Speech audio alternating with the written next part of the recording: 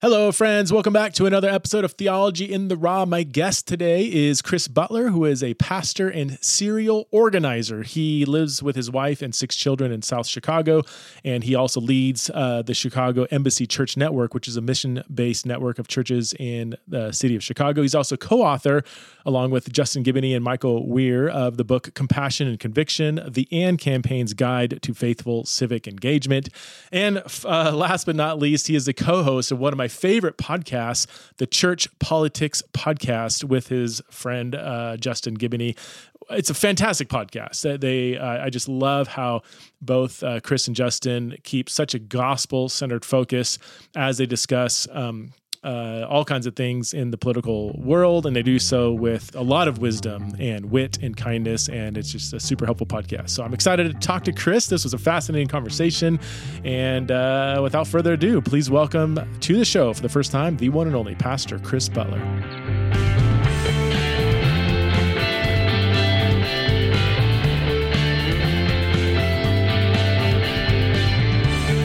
Chris Butler, I almost called you congressman, but I know you've didn't work out. Almost near congressman. Are you thinking about running again? Is that something that was in your past, or is that a possibility for your future, or are you allowed to say? I suppose you're never allowed to say never, but it's not something that is on the front burner at all. Okay. Focusing on your ministry, and also what's your involvement with the AND campaign? I know you and Justin do the podcast together, which, by the way, is one of my favorite podcasts. It's you guys are just I love it. It's so helpful. Is that the extent of your involvement, or are you kind of with them on a part-time basis, or? So I'm on the executive committee, I believe is what we call it, at the AND campaign. So just helping to think about the strategy and execute some of the strategy at the AND campaign.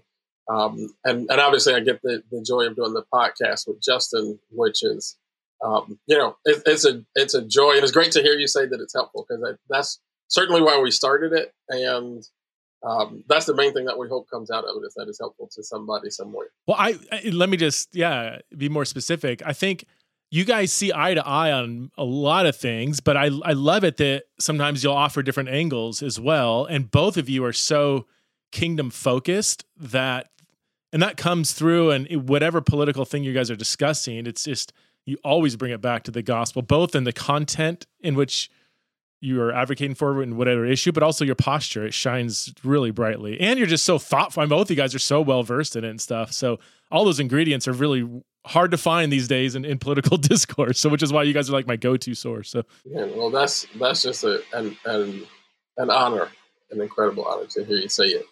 And I'm honored to be here with you. This is another piece of content that I think is helpful that goes out into the world. So thank you also for what you do. Well, thank you. And I'm excited for your involvement with Exiles in Babylon this year. It's going to be I almost said heated, not in the bad way. It's going to be an energetic and challenging conference. So I'm super excited about it. But so let's find out a little bit more about who you are. How did you? I mean, you have these kind of dual lanes you run in. You're a pastor. You've been in ministry for several years. You're also involved politically. How did you get involved in both ministry and politics? So I got involved in the church, I would say, and politics kind of at the same time. Like I say that I grew up on the front row of the church and on the front lines of kind of social justice work in Chicago, because my parents were very church involved. My mom teaching Sunday school and directing the children's choir. My dad drove the church van, and we were always in church. And by the time I was in 6th grade, I actually slipped into civics and politics because of an issue with my grammar school principal. They were going to fire her through a local school council process, which we have in Chicago, local school councils that are essentially many school boards at every school. And they had, at that time, the power to hire and fire principals. I was in 6th grade. I liked the principal. I didn't know much about, the conversations they were having about budgets and all that stuff, but I knew I liked the principal. And so we started interrupting local school council meetings to make sure that they couldn't do the work of firing the principal.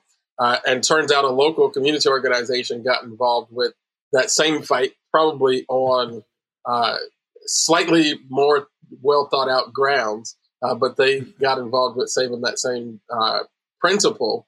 And I got involved with the local community organization. And from there, I was just in civics and politics and community issues from the time I was 12 years old. Wow, that's crazy. And then, so when did you become a pastor then? Like, were you, like at an early age, were you involved in kind of full-time ministry? No. So I also slipped into pastor. So I was working in politics and civics. My brother and I, in 2013, started a public affairs consulting firm, which was a great next step. Having done a lot of, I had done electoral campaigns. I had, worked in Springfield, the state capital in Illinois, been in some ish organizations. And so opening this firm was a great next step for us. And that's what I was doing. But I was still very much involved with the church, very engaged lay leader, I would say, even did some academic study for Bible teaching, because I wasn't thinking about vocational ministry. But I did, at my church, I would preach from time to time, once or twice a year, taught Sunday school and that type of thing. And so, wanted to invest in that. So I had done that type of thing. But in 2016, the pastor of my church that I grew up in and the church that I pastor today actually became ill with cancer and had to take time off. This was a time where the church was already experiencing some difficulty. And so I had actually gone away just to pray for the church. And I really felt like some ideas were dropped in my spirit about what we might be able to do at the church. And so I did what any good consultant would do. I made a PowerPoint presentation and I went to see my pastor. And when I walked him through the whole PowerPoint presentation, it was in that meeting that he told me, I got this diagnosis. I've got to take time off. We're going to need an interim person. And I was in here. He actually said he had been praying about who he should recommend to the church as an interim. And he said, you need to do this because obviously God has given you a vision for the church. And so I started as the interim, and over about a year of treatment, my pastor was fine. And when we came to the conversation after he was done with treatment and had beaten the cancer, his view was, I think he was like 65 or 66. And he's like, I'm at this age. Honestly, I've been battling cancer and still my blood pressure has been lower than when I was leading the church. So why don't we go and talk to the church about you staying on full time? And we did that, and that's how it ended up in the pastorate. How many years has it been now? So it is 7 years. It's 2023. Okay. That was 2016. So 7 years. Okay. How would you describe your, if I can word it? Yeah. How would you describe your like political position or viewpoints? I know. I mean, because you're a Christian pro-life Democrat. That's a good starting place, right? Although you told me offline that you said if you're looking for a poster child for the Democratic Party, you are not it. And both you and Justin, So I think that especially these days, I think I've been this way most of my life, but especially these days, you got to think about your politics. It's much more healthy, I would say, to think about your politics in terms of issues and communities and not parties and ideologies, because they have become so fixed. And, I grew up in Chicago, actually got bitten by that political bug in 2012.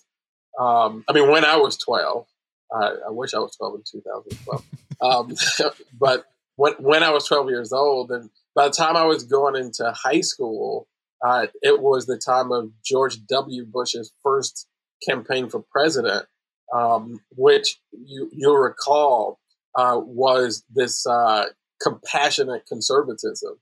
And that was very attractive to me. And I really wanted to become a Republican. But I was a little black boy in the west side of Chicago, and I couldn't find the Republican Party. So I ended up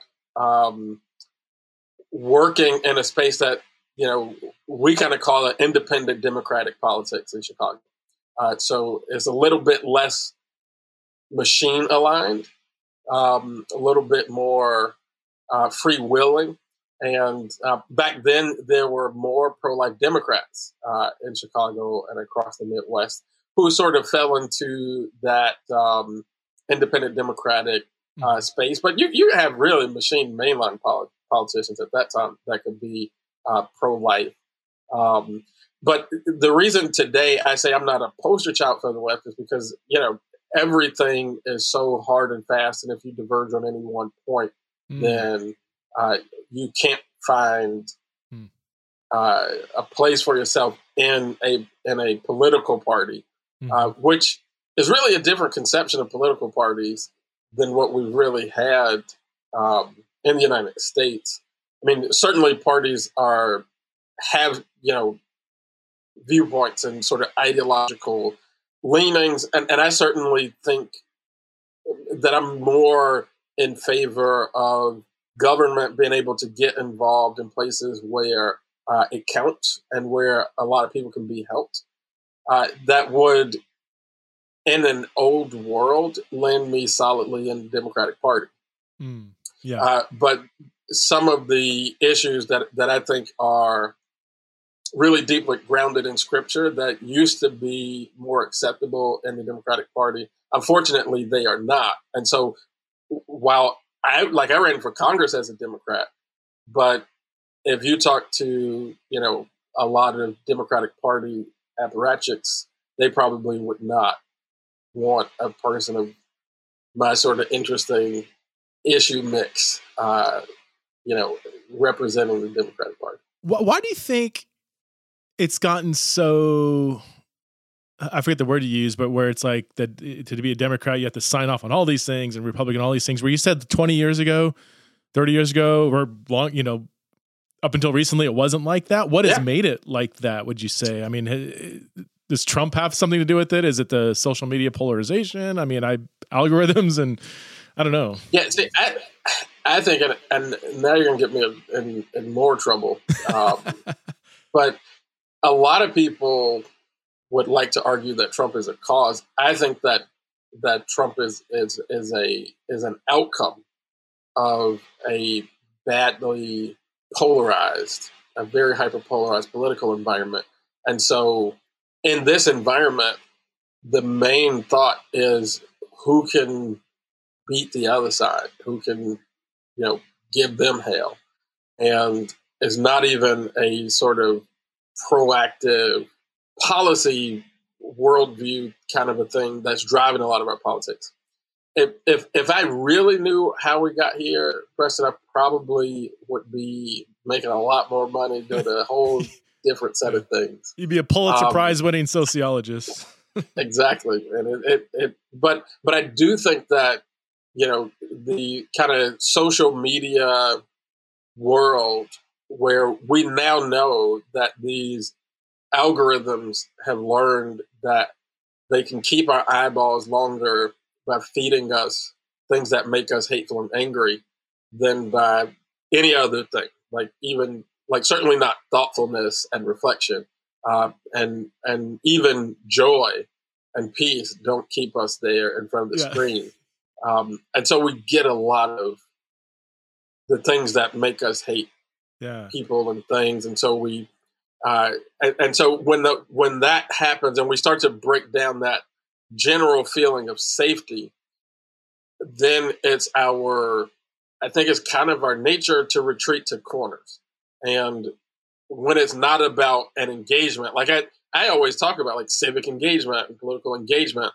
But when it's really not about an engagement, when it's about retreating to corners, that's when those litmus tests and you got to check all the boxes really begin to take hold in party machinery. I want to play around with that idea you suggested for a second, because I felt the same way, but you're way more well versed in this arena than I am. And so by the way, if I say anything that's just really stupid or off base, you have free reign to please correct me or suggest something otherwise. So I like to think freely in these conversations, and sometimes that gets me into trouble. So with this whole idea of Trump being a result, not a catalyst, I've thought that for a while. I don't know why I've thought that, but he seems to be, a response more than a cause. I couldn't prove that, justify it, but it's interesting to hear you say that. Why do you think that is? Like, how would you prove that point or maybe offer evidence for that? I think if you back up a presidency or two, you start to see some of this take place, right? Where now I was a person who was like, really against the Iraq War. And I think there were many justified reasons to be in that camp. But even in that movement, you started to see what I felt like was a little bit too much of a personification of the era of that foreign policy in George W. Bush. So this guy is the devil. And, and also in that period, right, the internet and the social media world is growing in the background, right? The Obama presidency, and, I was an Obama guy. I worked on the Obama Senate campaign here in Illinois and knew a number of folks who were involved in the presidential. But that presidential campaign really didn't focus all that much on policy. It was hope and change and possibility and the future, but in a little bit of a way where all of that was personified in a way where is this person who can, heal the planet and solve the problems of the world. And it wasn't as much a party or an idea. I think prior to that, so much of the time, like the politics, especially at the presidential level, the person was an embodiment of an ideal, a party, and a set of ideas and approach to government, and not a personification, right?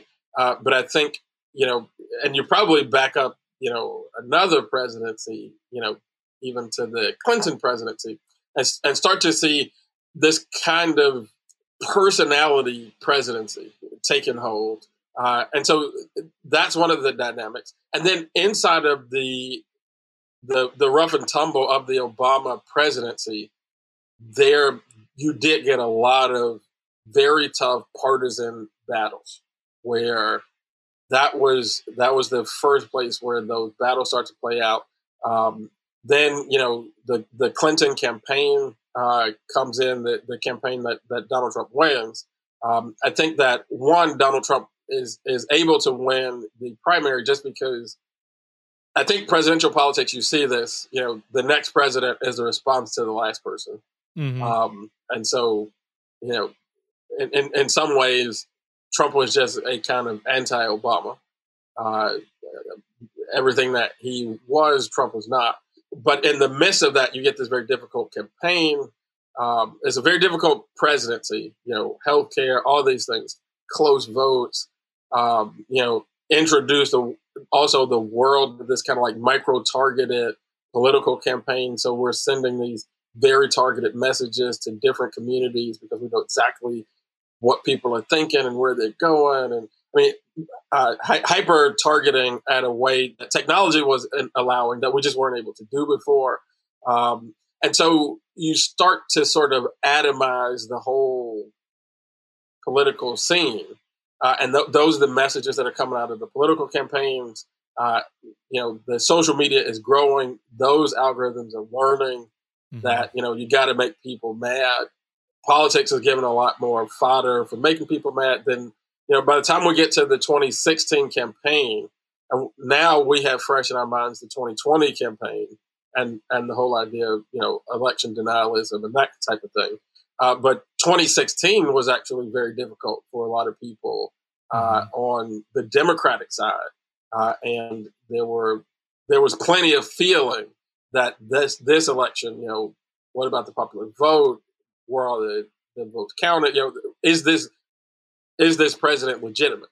And so, there are a lot of things that happen in our politics that are not, who won the presidential election.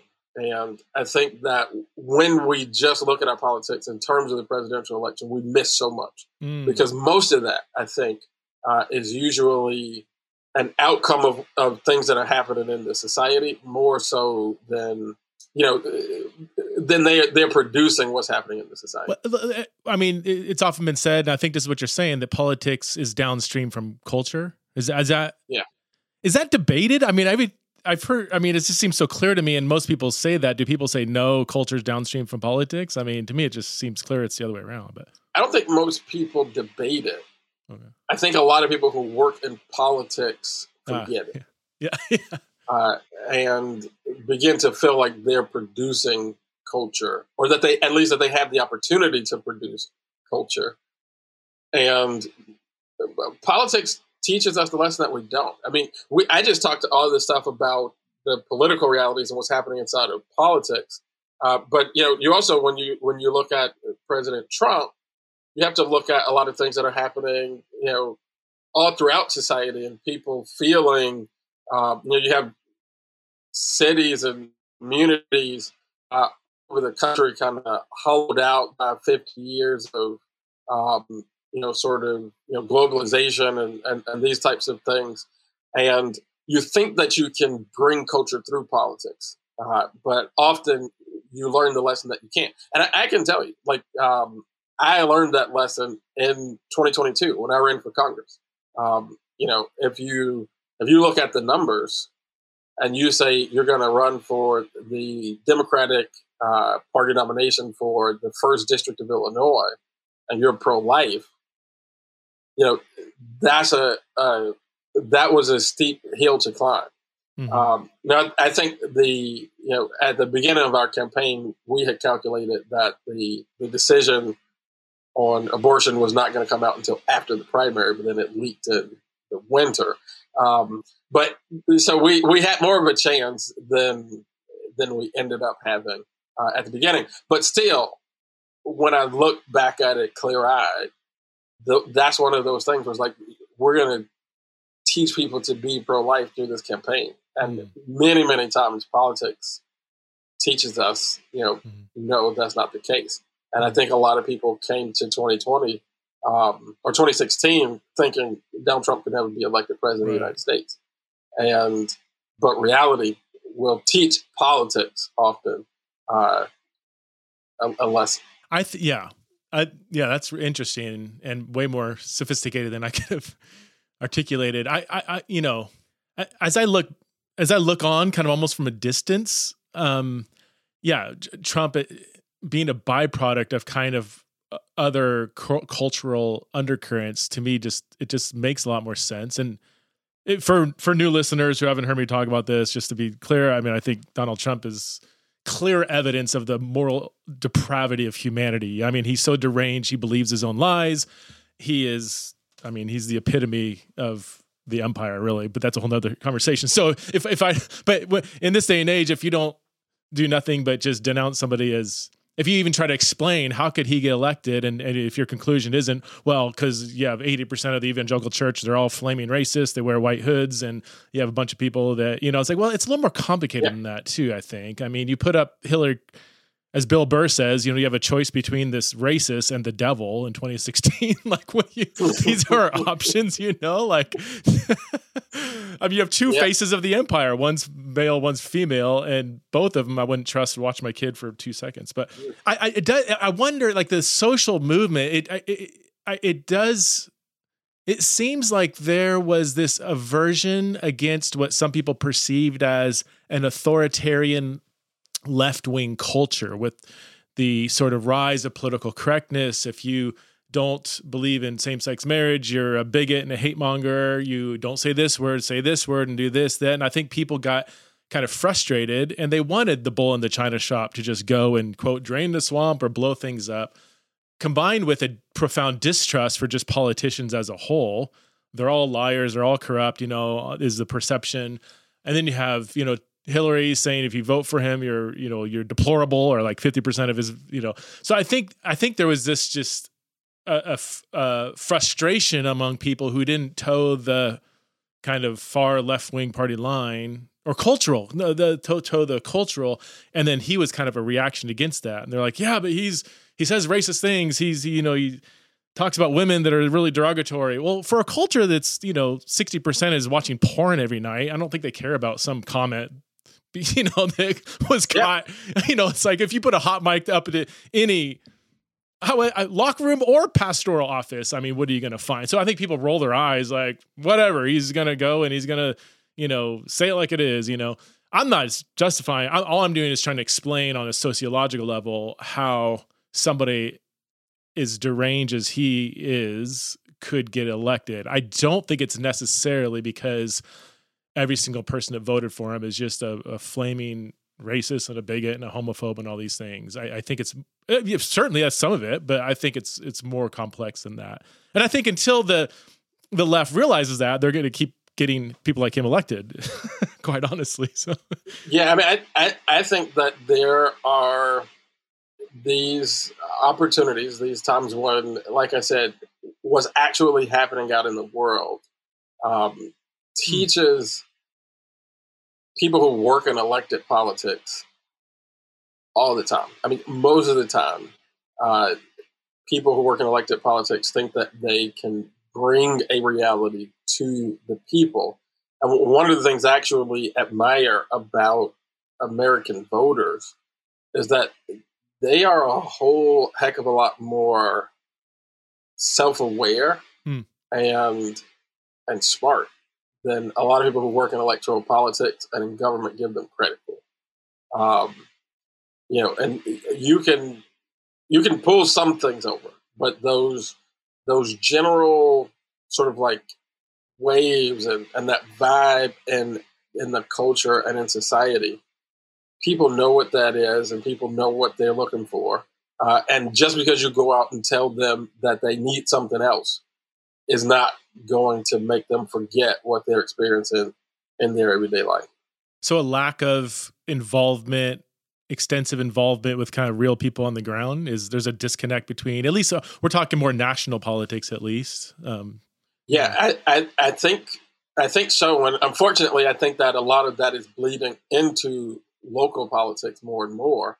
And it's why you see fewer and fewer people, I think, participating in our institutions and in voting and the whole electoral process.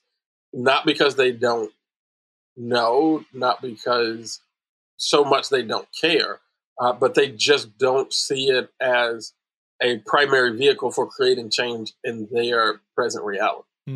I was talking to somebody very recently in the last week about this, election that's setting up between what looks like now between two guys who nobody wants to be president, but it's a campaign that nobody wants, everybody's going to get. And people are like, well, would you ever consider voting for Trump? Because Trump is so bad and he was this and he's that. And I asked a question that I always ask, and I asked this question even before Donald Trump was on the scene. How different, really, was your life under Joe Biden for the last 4 years than it was under Donald Trump for 4 years? Where does it actually, impact your life? So much of our government is consumed with the realities experienced by the very, very wealthy and the very, very powerful. So much of that focus is shared between the two major political parties that,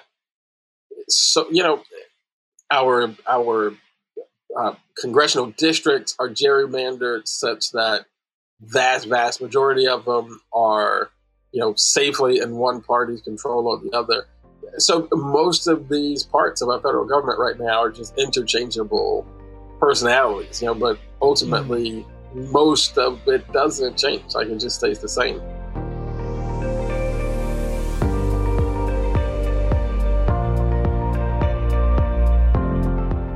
This episode is sponsored by BibLingo. BibLingo is an incredibly effective and efficient way to actually learn the biblical languages of Greek and Hebrew.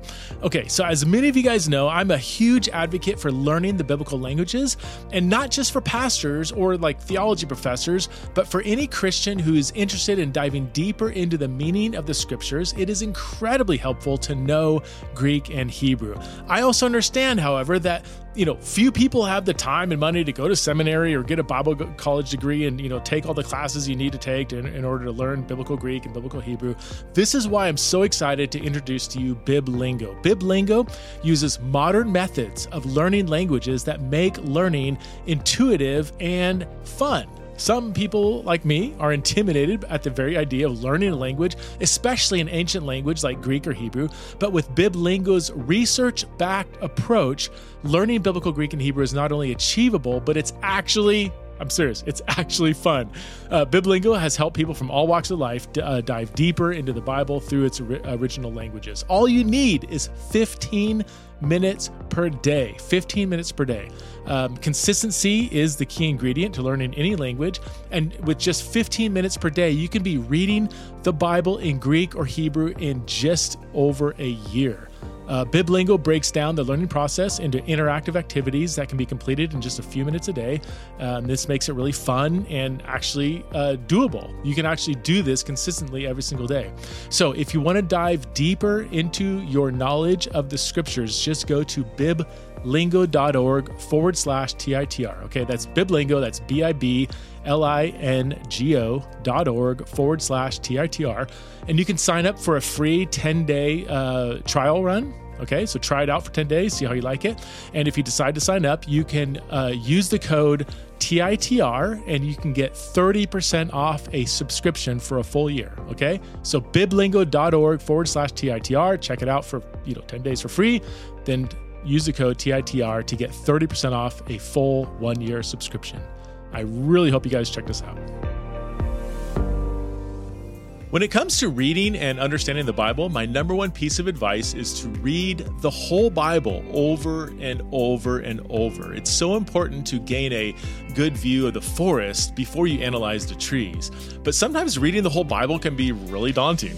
I mean, not only is it like a really large book, but let's face it, some parts can be super hard to understand. This is why I'm so excited about the Bible Recap, a 1-year guide to reading and understanding the entire Bible by Tara Lee Cobble, a friend of mine who I had on the podcast not too long ago, episode 1067. So the Bible Recap takes you through the whole Bible, and then it explains each day's study in short 2-page summaries of each portion of scripture that you just read.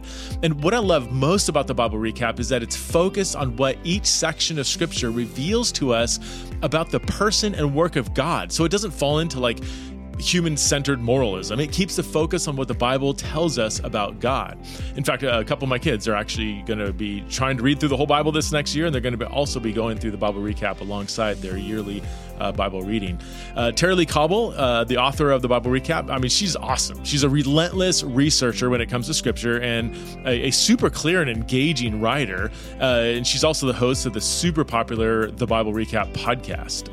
So yeah, I would invite you to go check out Theology and Raw episode 1067, where I had an awesome conversation with Tara Lee Cobble, and you could hear her heart for God and scripture. So I highly recommend buying the Bible Recap for yourself. Or for someone that's wanting to wrap their mind and heart around the storyline of Scripture. Just go to thebiblerecap.com to find out more. That's thebiblerecap.com. So wait, this is getting into more of what I know you're passionate about, more local politics rather than national politics. So are you saying? Because I've thought this, but I have nothing to back it up.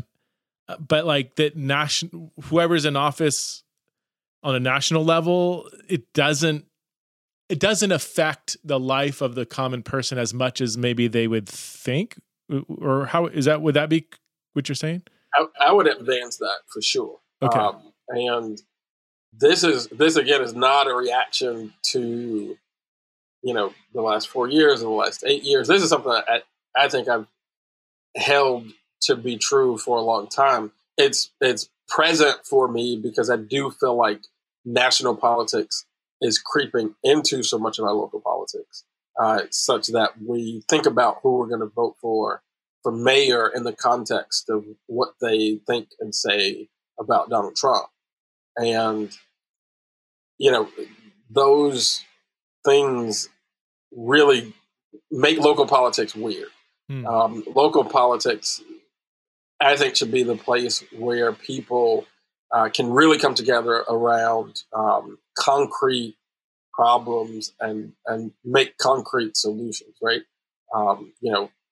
About infrastructure projects and community safety and schools and all those types of things where people are actually living in that reality every day, right? Regardless of who was president, people send their kids to school. They send them to school every day, no matter who is the president. And most of the time, what they study doesn't change based on who's the president. As a matter of fact, if somebody becomes president who changes things about education, if your kid's in third grade, it will never impact their third grade. It might impact their sophomore year of high school, right? Like that's just the nature of the kind of bureaucracy and everything. And so those local politics should be safe from some of these more ideological fights, but more and more they're just not. Why do you think it is that people, like there are people and this is going to be on each side, that if, say, Trump gets elected, they're going to think that basically it's over. Democracy is over. It's, Christian nationalists are going to reign in the White House. We're going to have, January 6th every single day. We're going to have, a bunch of weirdos in the Supreme Court talking about Jewish space lasers or what. I don't know. I'm mixing people here, whatever. But like, there's that, I would call it, Trump derangement syndrome, where there's just that is society is going to crumble if he gets elected. And then people on the other side would say the same thing. Biden gets elected, we're going to have, post-birth abortions being legalized. We're going to have, 13-year-old people being transitioned and whatever the age for consent for transitioning is going to be lowered. We're going to have just, the economy is going to collapse.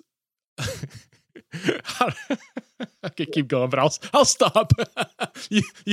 So why do you think they're just absorbing too much kind of propaganda based news that produce fear to garner your support? That would be my suggestion. I mean, when I go to these news outlets on both sides or even Twitter accounts or whatever, I'm like, oh wow, if this is what you're absorbing, yeah, I could see how people get radicalized and think the other side is just, subhuman, whatever. But like, goodness, like let's turn it off for a second, and talk to real people. But yeah, it's certainly, that idea of media hygiene is one of the things that feeds that kind of thought process.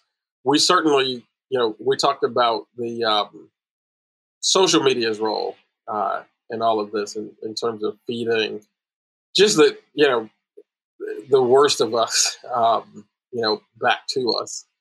And, and then I think it also, though, has to do with the flow of money in our politics.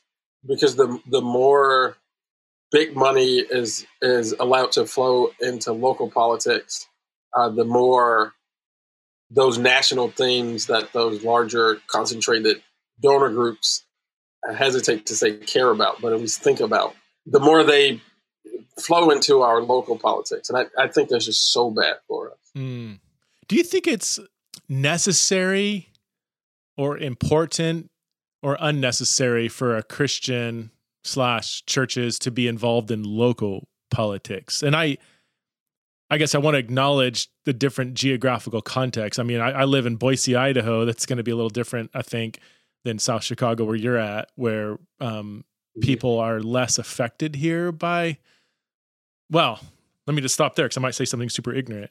I've been around enough to know the different social environments really it makes a bigger difference in some areas versus other areas. I think that's kind of my assumption. But yeah, do you think it's vital that Christians get involved, or do you think it's like some should, but it's not necessary? Is this necessary for loving our neighbor? Is how it's often framed. To caring for the marginalized, to making sure people don't drop below, drop through the cracks. Is this a necessary expression of our Christian faith to be involved in local politics? I probably would stop short of saying that it is necessary. I do think that it presents an awesome opportunity to pursue, the great commandment to love our neighbors, the great requirement to do justice and love mercy, even for those who practice in the space, like I have, to pursue the Great Commission.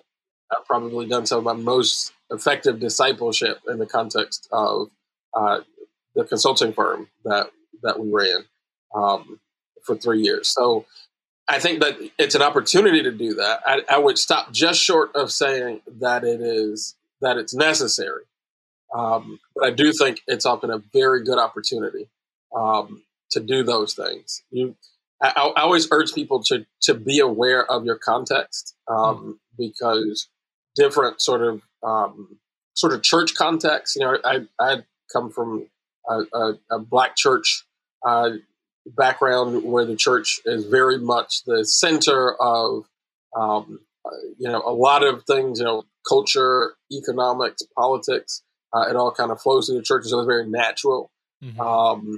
And that may not be the reality. I know it's not the reality in every, sort of church context. The community context also has a lot to do with how much of an opportunity. In Chicago, there's so much of what happens in the city has to do with the decisions of people, especially people who are in local government. And so it's very hard for the churches here to say that they're going to stand up for justice and be completely uninvolved in civics. And I guess, I'm talking a whole lot, but I also draw a little bit of a line between civic engagement and political engagement, because they interact, but I don't think that they are exactly the same. And sometimes you can be civically involved and not so political. Unfortunately, you have a lot of people who are very political and not very civic. As a Christian, I think we got to be thinking through all of those things, like how much politics am I going to be doing? How civically involved am I going to be? And your context is going to have a lot to do with, how much of that opportunity you're going to seize upon.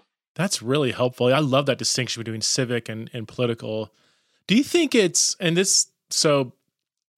it too naive or incomplete or utopian to suggest, like, in whatever ways our political leaders in whatever ways we want to, like, empower political leaders to care for the marginalized and poor, what if the church stepped in, did that? Like, if the church was functioning the way it was designed, do you think we would need to rely on political systems to love our neighbors? And I would say, let me qualify my own question even. Like, obviously, if there's a blatant unjust law, I'm thinking like the civil rights movement or something like that, like 100%, like, let's work to change unjust laws. And there's still plenty of those, I don't know enough, but I mean, prison reform and fair housing and other things like that.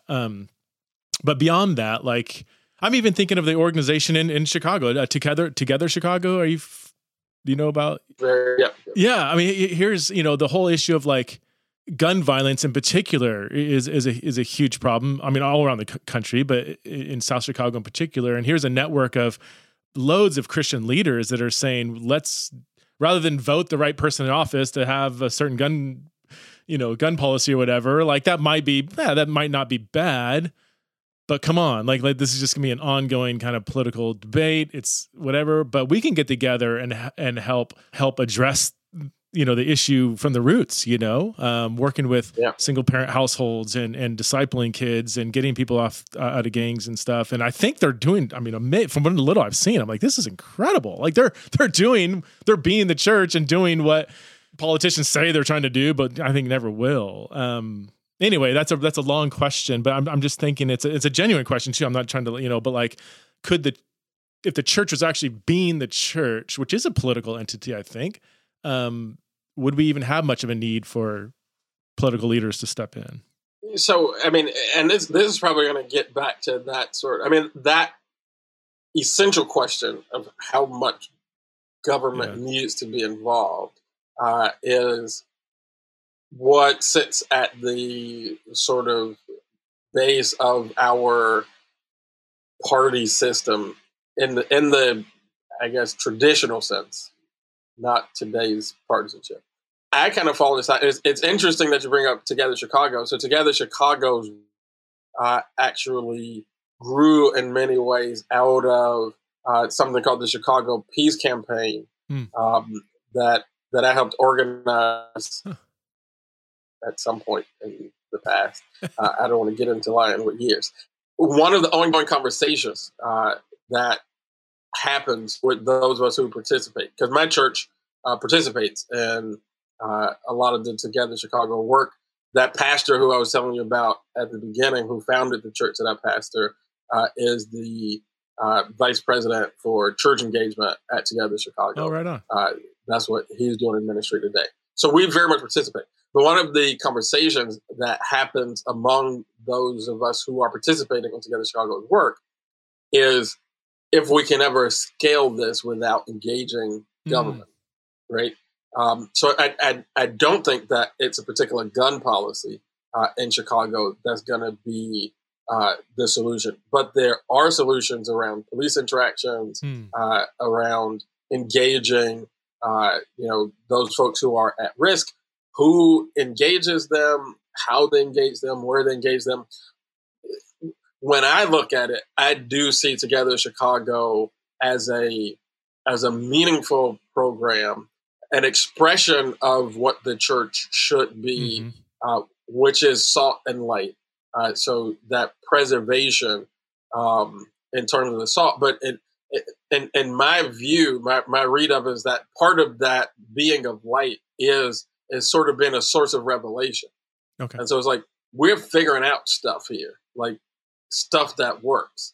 And government, if it were functioning well, could pick up some of those things and make them happen. And that's what I'm talking very much like a Democrat.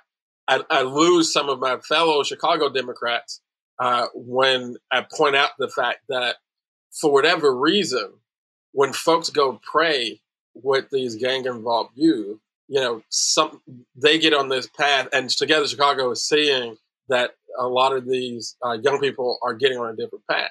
So we need to put this in policy. And why would we cut out the prayer part, right? Like, it's working, and we're trying to get kids on a different path. If prayer is working, then let's get the whole city praying. Not because we're trying to make a state religion, but because we got data that say when people go pray with this particular population, is part of getting them out of a bad situation into a good one. And we want to see them get into a good situation. And so many times when you approach it like this, you face tension on both sides. Because I face tension here in Chicago from folks who are like, no, we don't need to depend on the government. We're just going to do it. The church. I'm like, yeah, but the church is not going to scale this over, 2.8 million people in the city of Chicago. Like, government's going to have to step in here. But then I turn around to government and I'm like, but we need to do it how they're doing it, right? Like, you can't replace some of those essential parts and expect that it's going to be the same. I think there are probably contexts and places where the church can carry the load, and main if we can, and every place that we can, I think we absolutely should. I maintain that there are areas that would be really hard for the church to scale to. Government, I think, is the institution that has that kind of scope and reach.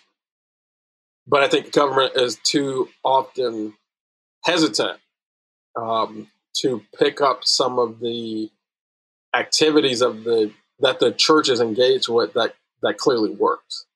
So I'm hearing you say it's not an either or. It'd be a false dichotomy to say just be the church and could care less about government involvement and stuff. Now that's really helpful. And I love the emphasis on the local church, local church obviously, but also the local political issues, for lack of better terms, and civic engagement. I do think, I don't know, this may be too cynical, but I do think sometimes the loud national fights and stuff, it does become kind of a distraction. I mean, it just I border on sadness and anger when anytime there's a shooting, it just gets so politicized so fast. It's like all people care about is advocating for this law or that law, or people waiving the Second Amendment, this, and then I don't know. It's like, gosh, all that just can be so distracting when in front of us, right in front of us in our neighborhoods, there's local issues you can get involved in.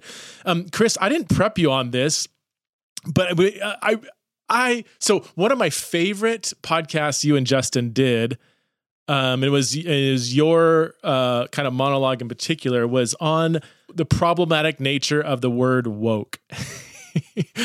I didn't prep you on. Are you? Is it fresh enough in your mind? Can you give us a few minutes on why you don't prefer this term, because it's thrown around so much, and I have not been excited about it, but I couldn't always put my finger on it until I listened to your podcast and I was like, oh my word, this is exactly how I was feeling. I understand when people use the term, and I don't get so upset when people use the term. I just think, is there a better adjacent phrase or word you can use to describe the very thing that's legitimate? I get what you're trying to say, but this word, I just don't really prefer it. Can you help us out here, Chris?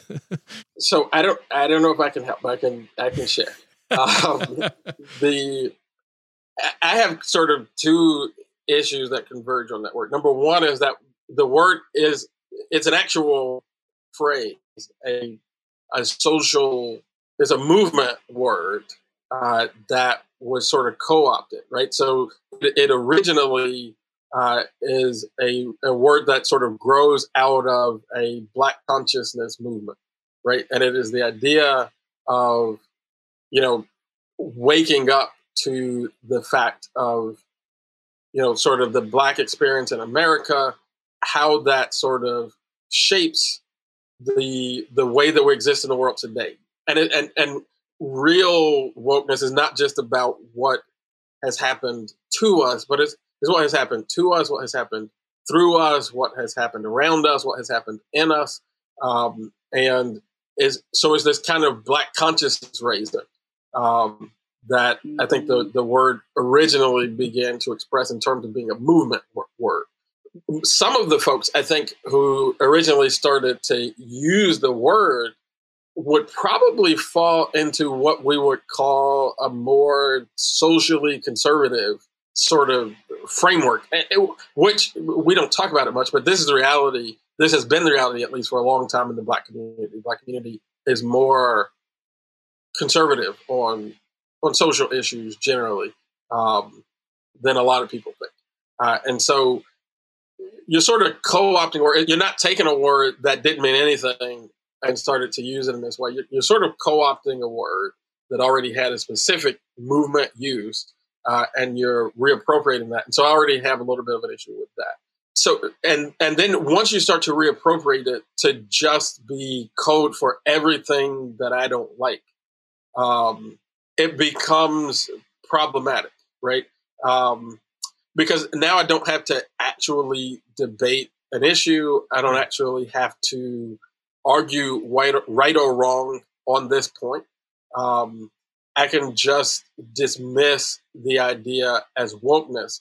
And I think that harms both sides of any argument, right? Because, as much as somebody might dismiss, certain issues as wokeness, one of the issues that I care a lot about and have worked on in my life is protecting the life of the unborn. Not a very popular issue these days, but I don't want people, if somebody supports abortion, I don't want somebody to just dismiss that position as woke, because I want the person who is willing to, terminate this life in the womb to have to actually make that argument, right? And I think if you just dismiss it as wokeness, then it's easy, it's categorical, it is, sort of doctrinaire in a way that's unhelpful, even if what you want to do is deconstruct the argument. When I'm dismissing it as wokeness, I don't have to make the argument against it, but I also I don't make you have to make an argument for it. Because now all you got to do is either accept the woke branding, which some people are happy to do, right? And so, and then that becomes a badge of honor for stuff that people couldn't actually argue for. It was like, it's woke, I'll just do it because it's woke. And the flip side. So I'm not a fan of the term. I don't think it's helping the discourse, which I think needs a lot of help. I think it's intellectually lazy. I think when people use it, I don't think they realize that maybe. And it's I would say, okay, I like to say, okay, is there an equivalent on the other side? I think sometimes conspiracy theory is another one, like 2 years ago, the lab leak theory was a conspiracy theory, get you kicked off Twitter. And now it's like, most people are like, yeah, it probably was leaked from the lab, to dismiss something as conspiracy theory. It's like, okay, provide the evidence that this claim is untrue and deconstruct the evidence for this claim and supply superior evidence in favor, do the work. And I think woke on usually the right to the left is kind of the same thing. And another thing I don't like is it seems to signal to a right-wing crowd. And as Christians, I just want to further detach people from this hyper partisan allegiance or hyper right left wing allegiance. And the term woke, it just does that. It just stirs up kind of strife. Yeah, I think it's all what you just described. Like it's actually all the same problem, right? It is this sort of easy side choosing that does not encourage, especially for those of us who are believers. I'm giving a talk later on today, and it's one of the things that I try to encourage Christians who are involved in politics is that Christianity encourages us to be contemplative and to practice reflection and to meditate and to think deeply. And anything that discourages that type of behavior is dangerous to our Christian ethic. And I think that holds true in politics. And while I don't like the word woke, I think that most of our discourse these days, political discourse, is those types of buzzwords, wokeness and again, like words that used to mean something. Yeah. But anything, wokeness and MAGA and conspiracy and on it doesn't actually mean anything. It's a word that exists to mean your worst conception of what you can possibly assign to that word. I heard a couple of people say they find the word to be racist. Would you say it's racist or, and I think it has to do with your first point they find the word woke. Yeah. Like when white people use it critically, that they would say that's you're being racist because you're appropriating a term that originally meant something meaningful to the Black community. I can see where people are coming from with that.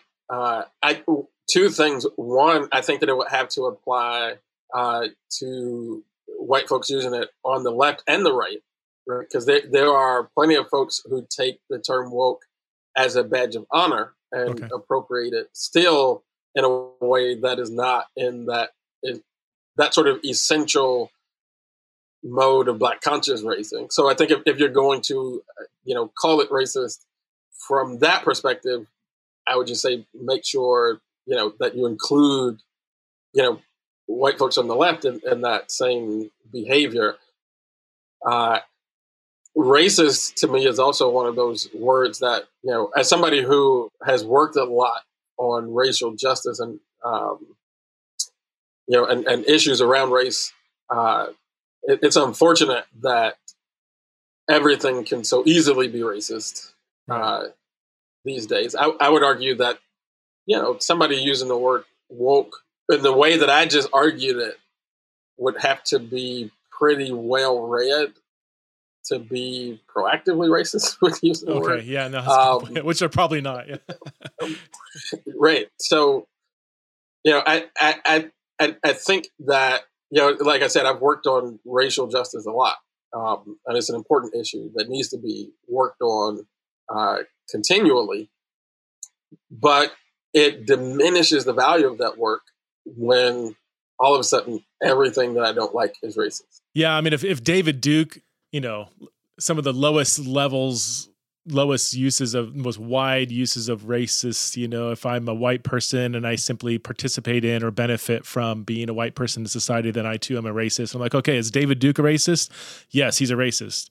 Am I a racist? Yes, you're a racist. Well, can we have a different term for each other? I don't want to be like arm in arm with David Duke just because, yeah. Or even white supremacy can be used that way in my mind. I think I don't know. I'm still kind of thinking through that one, but well, I think that all those things that you're raising are important, and I would say to somebody who is working on racial justice and who cares about racial justice that it's equally important to have those delineations, because if you're working on racial justice, you also don't want David Duke and the white kid who got into Duke to be the same problem. Like, how do you know what I'm saying? Like, how do you actually work that out if it's all the same problem? So I think that it's important to be able to delineate. Well, Chris, thank you so much for your time. This has been so helpful, man. I wish I wish every time I had a question I could just call you up, but that'd be probably several phone calls a day. So I will not bother you. You have plenty of work to do, but this has been super helpful for me. Thanks for being on Theology Raw. I'm really looking forward to you speaking at the conference. I've enjoyed it. I look forward to being with you.